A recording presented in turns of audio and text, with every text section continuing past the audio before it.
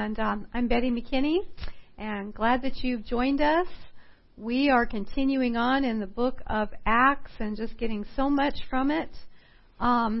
Just in the last few chapters, we read about how Paul and Barnabas decided to go back to check on churches they had established in places like Iconium, Derbe, and Lystra.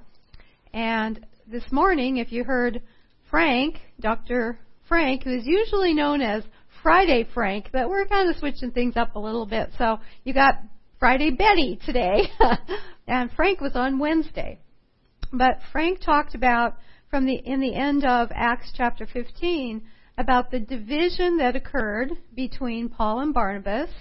And what ended up happening out of that is that Barnabas went with his nephew, John Mark, and Paul teamed up with Silas. So you ended up with two teams going out, spreading the gospel, and you find out later in 2 Timothy, the book of 2 Timothy, that they come back together. And, there's reconciliation, there's been teamwork, but, sometimes we go through those partings and then coming back together. God has a way of doing that. So we're going to move on now to Acts chapter 16, which is a chapter out of the New Testament that I personally love. I've just used this as a life lesson, not only for myself, but in counseling and sharing with people, especially young people. It teaches us so much. There are such excellent principles for life and for ministry and following the Lord in Acts chapter 16. So I was pretty excited when I found out my time landed on this. So in Acts 16, 1 through 3, let's read that. And he, meaning Paul, came also to Derbe and to Lystra, and behold, a certain disciple was there named Timothy, the son of a Jewish woman, who was a believer, but his father was a Greek. And he was well spoken of by the brethren who were in Lystra and Iconium. Paul wanted this man to go with him, and he took him and circumcised him because of the Jews who were in those parts, for they all knew that his father was a Greek. So here we meet Timothy, who becomes a very important part of Paul's life. He became very dear to Paul. In fact, he became like a son to him. And that's not the main focus of this study, but let's just meet Timothy a little bit. Let's take a few minutes and meet Timothy. And, I love the Bible, the keyword study Bible I use, because it gives really good background on each book of the Bible, and I really couldn't improve upon it. So I'm just going to read a paragraph here that talks a little bit about Timothy to meet Timothy. Paul added Timothy to his party as he traveled with Silas, who had replaced Barnabas. Timothy probably replaced John Mark, whom Paul had refused to take. To avoid criticism from local Jews, Timothy was circumcised before setting out on his journeys. Timothy was first assigned to minister to the believers in Thessalonica. He was associated with Paul and Silvanus in the greetings of both epistles directed to the church, and was present with Paul during his preaching at Corinth. He is next heard of during the apostles' Ephesian ministry, when he was sent on another important mission to Macedonia. From there, he was to proceed to Corinth. Apparently, Timothy was of a timid nature, hence the admonition of Paul to encourage him. Timothy also went with Paul on the journey to Jerusalem with the collection, and is next heard of when Paul, then a prisoner, wrote Colossians, Philemon, and Philippians. When Paul was released from imprisonment and engaged in further activity in the East, as the epistles indicate, it would seem that Paul left Timothy at Ephesus. We know that, right? We know Timothy became the pastor in Ephesus. And Paul commissioned him to deal with false teachers and to supervise public worship and the appointment of church officials. Although Paul evidently hoped to rejoin Timothy, the fear that he might be delayed occasioned the writing of the first letter to him, which is 1 Timothy. This was followed by another, when Paul was not only rearrested but put on trial for his life. We have no indication as to whether Timothy was able to go to Paul as Paul had urged him. Later, Timothy himself became a prisoner, as Hebrews 13 shows, but no details are given. All of this to say, Timothy stuck with Paul to the very end, and Paul thought of him as a dear son. So we see that as Paul takes on Timothy for his mission team, he wanted him to go with him, but the first thing he did before they set out was have him circumcised. This shows he's a subservient, submitted young man who is willing to do whatever it takes. Remember, his father was a Greek, so he was considered a Gentile, and he had not been circumcised. Why would Paul insist that his young helper, Timothy, be circumcised? Well, there could be various reasons, but the one that jumps out on to me is for the purpose of fellowship, so that Timothy would not be seen as some sort of half-breed. I don't know if that's a good term these days, but so that he would be perceived as a Jew and not be seen as, are you one or the other? So he wouldn't be perceived as a half-breed. Sometimes we just have to do things for the sake of others. And if you listen to Art Druckenmiller this morning, he talked about that various thing. And so I love to steal things from Art or from anybody else that's got a great point. So I took note when I was listening to Art of 1 Corinthians 9, where Paul writes about this very thing of having to sometimes do things for the sake of the gospel and the sake of others, even though it isn't what you particularly would choose or want to do. And in 1 Corinthians 9, beginning with verse 19, Paul writes, "For though I am free from all men, I have made myself a slave to all, that I might win the more. To the Jews I became as a Jew, that I might win Jews. To those who are under the law, as under the law, though not myself being under the law, that I might win those who are under the law. To those who are without law, as without law, though not being without the law of God, but under the law of Christ, that I might win those who are without the law. To the weak I became weak, that I might win the weak. I have become all things to all men, that I may by all means save some. And I do all things for the sake of the gospel." So this explains to me pretty well the mindset that Paul had, saying, Timothy, before we set out as a team, you need to be circumcised. And just do this for the sake of others. Amen? So going on now in chapter 16 of Acts, verse 4.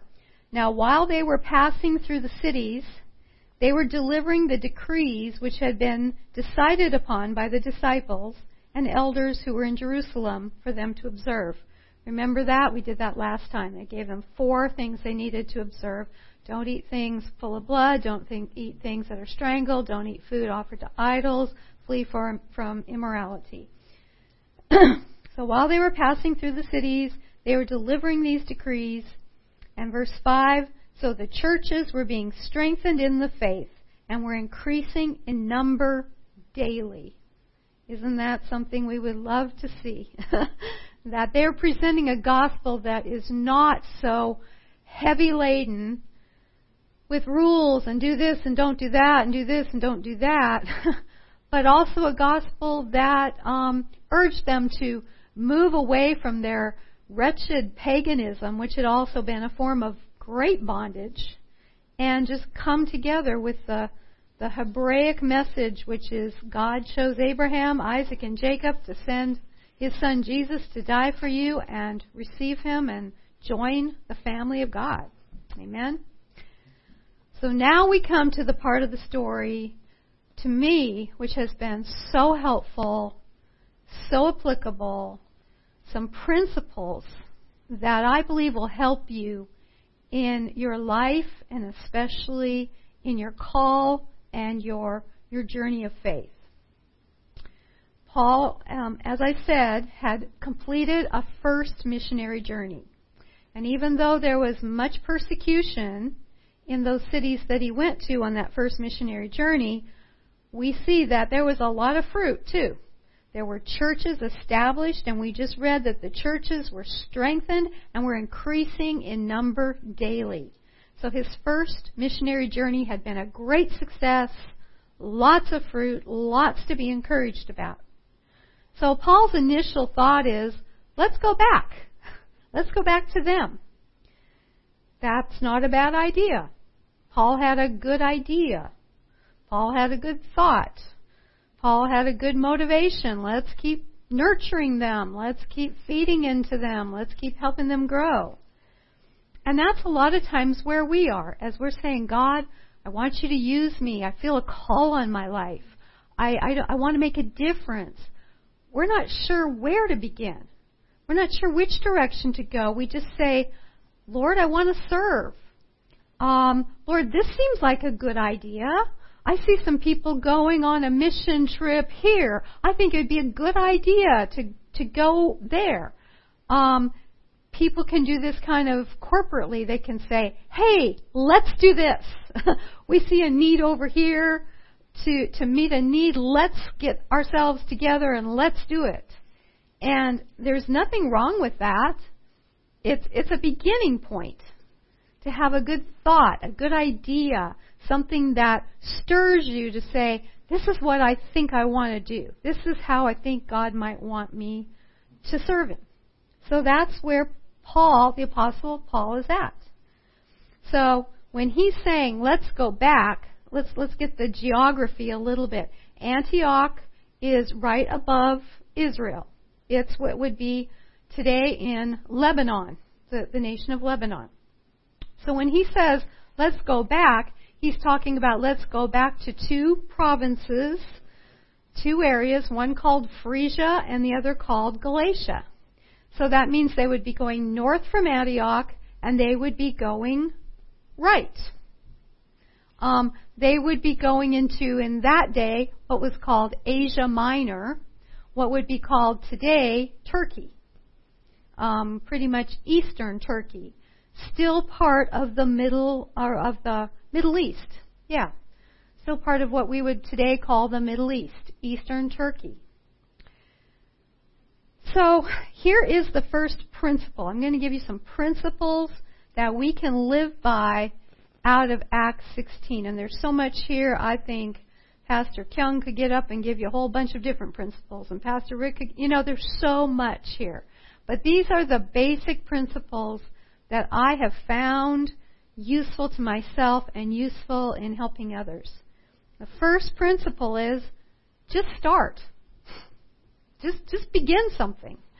People will say, oh, I want to serve the Lord. I've told Him I'm His for service. Do something with my life, Lord. My whole life is yours. So I'm just going to sit on the couch and I'm going to wait till you tell me what to do. Guess what? Not much happens. You might be sitting there a long, long time. You might go through a lot of bags of Doritos. Just waiting. I'm waiting to hear where God wants to send me.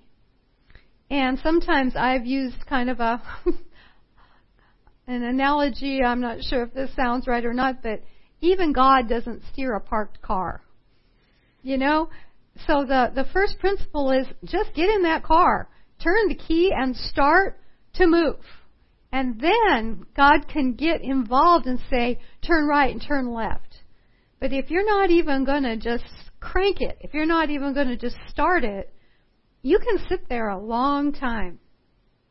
And unfortunately, I think especially in our generation, the generation I've lived, I'm 62, I'm not just talking about millennials, I'm talking about, this has been a mindset that I've seen throughout my life. We like the 5-year plan. We like the 10-year plan. Lord, just tell me where you're going to take me and then I'll begin. Lord, just give me this roadmap that you're showing me. You're going to send me off to here and I will establish this kind of ministry and I'll do this kind of work. And once I have it all kind of mapped out, then I'll start. We really like the 5-year plan, the 10-year plan. And I've heard so many people say to me, well, I'm afraid I'm going to miss it. I want to know what God has for me to do, so I'm not going to do anything till I hear from Him because I'm afraid I'll miss it. And I will say to them, you are going to miss it if you're just going to sit there and wait for the 10-year plan, because I'm sorry, He rarely gives you the 10-year plan. Amen? So principle number 1 is just move. Just start something. And that's what Paul did here. He said, let's go back and visit them. Let's head out. Let's load up our donkeys and our camels and our sleeping gear and our water, and let's just get on the road. Seems like a good idea. So, then what happens? They're out on the road. They're heading north. They're heading to the right. They're heading towards Asia Minor. And in verse 6, and as they passed through the Phrygian and Galatian region, having been forbidden by the Holy Spirit to speak the word in Asia. So they've got sermons, they've got messages, they've got workbooks, they've got DVDs, they got everything to begin spreading the word, and somehow the Holy Spirit says, stop, don't do it. I don't know how this happened. We don't get much information of exactly how the Holy Spirit forbade them, but the message was clear. It was gentle. It was what we would call from 1 Corinthians 12 a word of wisdom. Word of wisdom pertains to revelation from God pertaining to things future. And He is saying, nope, you're not going to go this way. Stop. But the neat thing is, they're already in motion. If they just sat home and said, which direction should we go, they might still be sitting there. But because they were in motion, the Holy Spirit was able then to come in and say, no, stop. So this comes to principle number 2. God's correction is not God's punishment. When God corrects our course, it's not because He's mad at you. It's not because He says, oh, you're so wrong. It's not because He says, oh, you're so willful. I mean, that might be another area that you have to deal with in your life. But when we're talking in this kind of context, God's correction is not His punishment. I want you to hear that. There's many of you there that have started on something thinking, this sounds like a good idea. I want to serve God this way, and then the Holy Spirit anointing just didn't come. God's blessing didn't come, and so you think, oh, I did something terribly wrong. Oh, God isn't with me anymore. Those are wrong concepts. God guides us while we're in motion. And if you're not being stopped, sometimes that means you're not moving. You're not moving in faith if there's no opportunity for God to say, nope, I'm going to correct course. We have promises in the Word that He is the one who speaks into our ear and says, I'll help you, I'll guide you to the right and to the left. He wants to be in that process of guiding our steps as we're going. So God's correction is not His punishment. We want to welcome His correction in our lives. We want to say, here I go, God. I'm starting now. If I start going the wrong way, please get my attention and help me course correct. So that happens in verse 6. But Paul is still like, but I still want to go there because I don't know what else to do. He has no other ideas. He has no other revelation, not yet. So he's still like, okay, I heard you say, Holy Spirit, you're forbidding me, but I don't know what else to do, so I'm just going to keep moving. So in verse 7, and when they had come to Mysia, they were trying to go into Bithynia, and the Spirit of Jesus did not permit them. Again, if we had a map here, I could show you. They started in Antioch. They started to go north, curving to the right, heading more to the east, northeast. And then, well, okay, the Spirit of Jesus stopped them, so he says, okay, let's kind of course correct and go further north. Bithynia is up above Galatia and Phrygia. So he tries again. Well, let's go further north. And it says, the Spirit of Jesus did not permit them. I don't know what that looked like. Did Jesus sort of appear to them in spirit form? How does this differ from being forbidden by the Holy Spirit in verse 6 and the Spirit of Jesus did not permit them in verse 7? We don't get a lot of information about exactly how the Spirit of Jesus manifested himself. But it's very clear that Jesus says, nope, that's still not the direction I want you to go. Don't go this way. Don't go straight north. They still don't know what to do. What do you do when you don't know what to do? Keep going. Just keep going. Keep being faithful. Keep saying, Lord, you will direct me to the right and the left. I'm not going to take this as a personal insult. I'm not going to let confusion come over me. I'm not going to let condemnation come over me because I don't know all things. I'm just going to keep moving, believing that you will order my steps. Amen? And this is, again, why this has been so precious to me, because I run into so many people that have perhaps come on a mission trip with us. They've received a call to ministry. They're utterly devoted. I want to serve the Lord. And when things don't seem to be falling into place the way they thought it would, they become discouraged and say, guess I got it all wrong. I guess I really missed it. And their temptation is just to quit. Just go back. Just kind of bail. And so I have been able to use this scripture as an encouragement to say, no, follow this pattern of Paul of just keep on going, keep on going. He's gonna direct you and guide you. So they did. It says, and passing by Mysia, they came down to Troas. So they kept on going. They wanted the Holy Spirit to lead them, so they kept on going. But now Troas on our map is 800 to 900 miles southwest. So that's where they take the big left turn. Instead of going right and then north, they turn left and they turn south to Troas. So now they are no longer in what was called in biblical times Asia Minor, which was the Middle East or Turkey today. Now they're on the coast of the Aegean Sea, which divides modern-day Turkey from Greece. It divides the Middle East from Europe. Now that they are there at Troas, and they're going, what are we doing here? This was not on our radar, which, by the way, is one of God's favorite things, is to put you where you either thought you'd never be or where you said you'd never be. There's one good way to get your prayer answered. Say, I will never do this.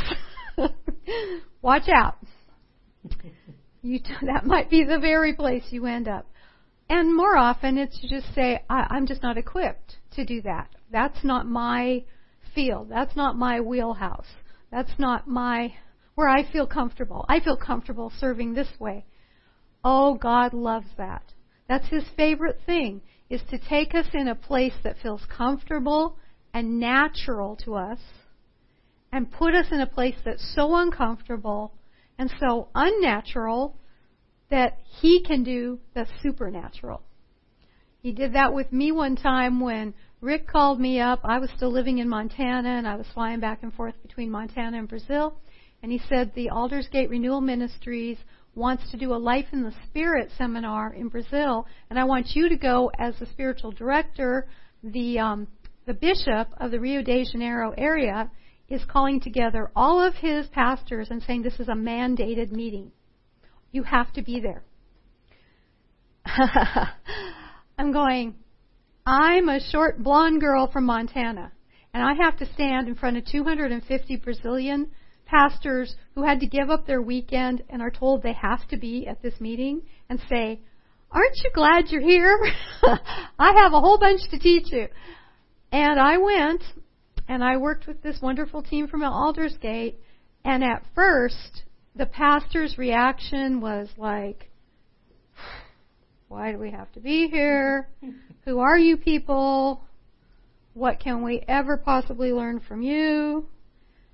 And God just gave us an anointing.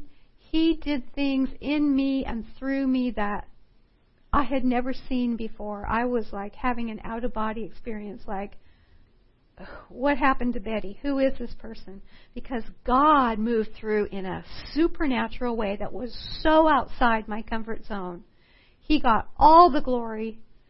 Pentecost happened that weekend. It was amazing. There are still ripple effects happening from that meeting in, I think it was 2005. So I learned from that. God loves to take us from the place where we say, here's where I fit. Here's where I think I can serve Him best. And where my skill set or whatever we use, this is where it will really magnify God. And He says, no, I'm going to throw you in a direction where you're totally lost. Because that's where you are totally dependent on me. And that's where I can come through. So, they are there sitting in Troas, lovely place on the Aegean Sea, going, what are we doing here? And verse 9, and in a vision appeared to Paul in the night. A certain man of Macedonia, which is Greece, was standing and appealing to him and saying, come over to Macedonia and help us. So this is the next principle, is, I don't know if it's a different principle, maybe I'm just re-emphasizing the principle. If you just keep moving in faith, like our little map is, just do what's in front of you. Paul had no idea this was going to happen. Macedonia, it didn't even cross his radar. But if you keep doing what's right in front of you, you might think you're going to the right, you end up going to the left. It's okay as long as you are flexible. Sometimes it's not enough to be flexible. You have to be fluid. And you have to be willing to be redirected. You have to be willing to be changed.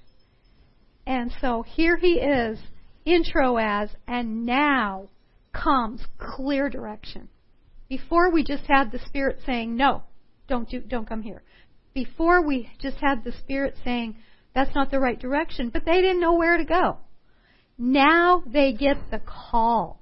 Now they get the specifics. Now they get the detail. Sometimes we have to wait a while for that. We want all spelled out. God, just tell me what to do and I'll do it. But He wants us to live dependent on Him, not independent. So He likes to keep us in the dark. And we're saying, I'll give you the details when it's time to get the details.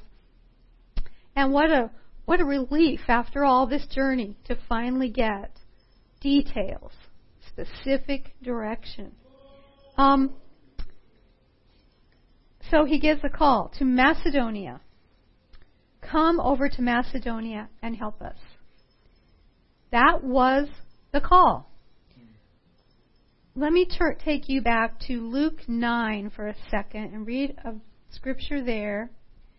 Jesus told us, if you're looking for a call, you say, Lord, I want to serve you and I need you to tell me what my call is. You want to know what your call is? You ever asked, Lord, I need a call. What's my call? I'll give it to you.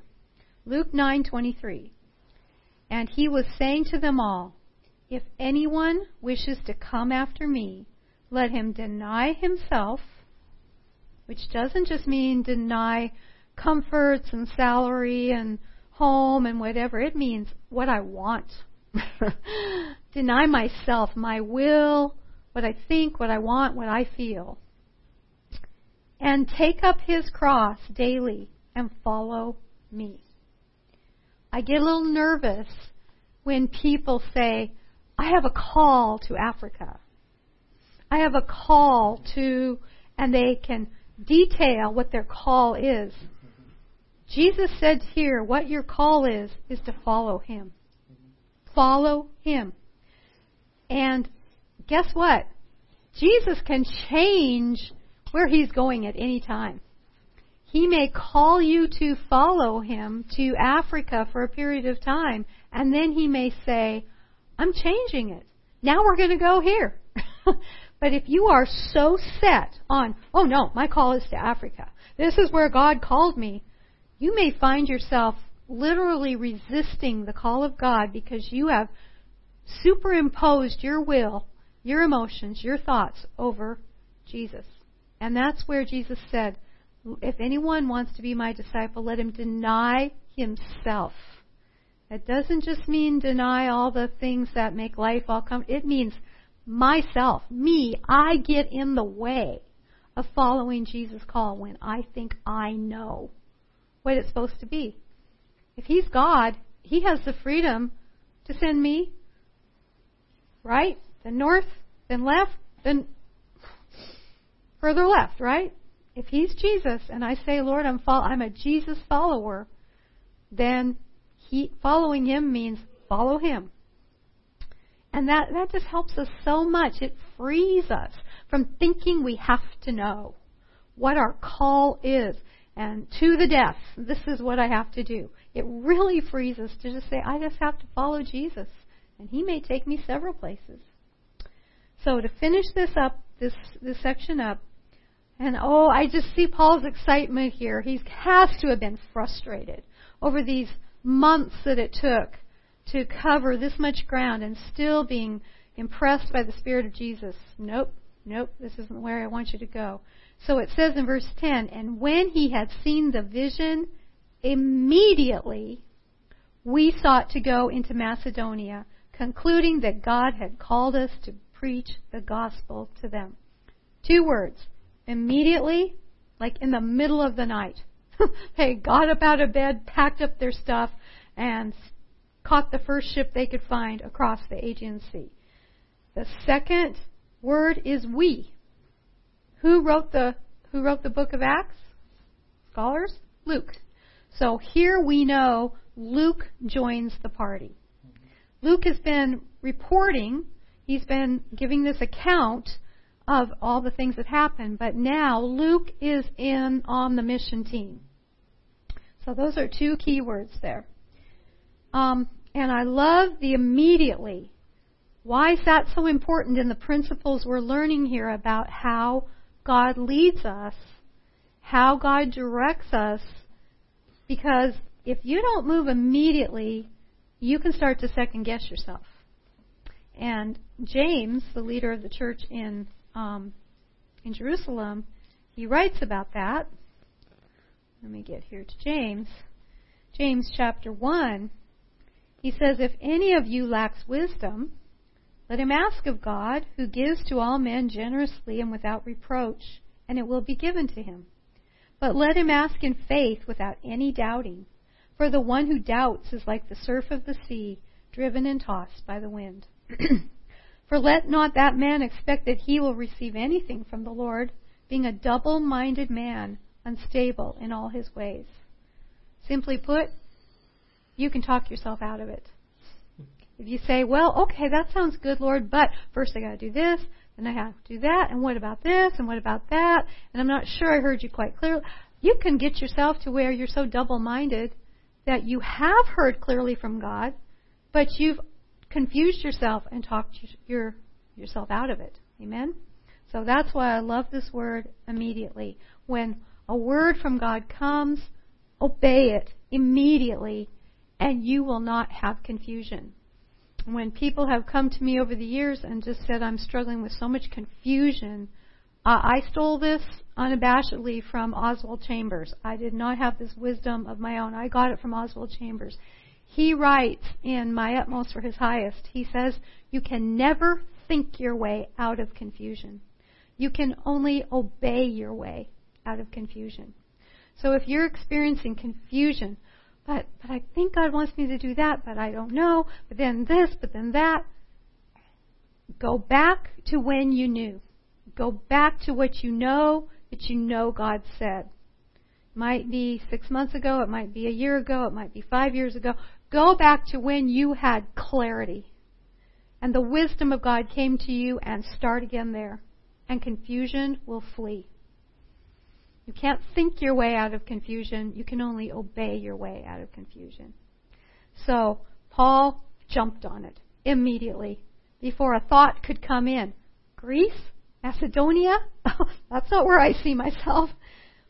So to finish up, therefore, I'm in verse 11, putting out to sea from Troas, we ran a straight course to Samothrace, and on the day following to Neapolis, and from there to Philippi, which is a leading city of the district of Macedonia, a Roman colony, and we were staying in this city for some days. So now he's on specific direction. He's in Greece. He's in Europe. Not where he thought he'd end up, but now he's where God had been leading him. And in 13, and on the Sabbath day, we went outside to the gate, to a riverside, where we were supposing that there would be a place of prayer. And we sat down and began speaking to the women who had assembled. Remember, before, Paul was always going to the synagogue, which usually got him in big trouble. But he was always going to find people in the synagogue to share them. Well, he's in Greece. This is not a Jewish area. There's not a synagogue. But where did people meet? Apparently, they met down by the river. That's where they would meet for prayer. So he went down to where they supposed that there would be people gathering for prayer. And they spent time there. You know, they just hung out there because now they have peace. We are where God has been leading us since we started out on this second missionary journey. And I imagine they're spending time in fasting. They're spending time in prayer. They're finding opportunities for ministry. It's starting to click. It's starting to work. And here they have their first big divine appointment.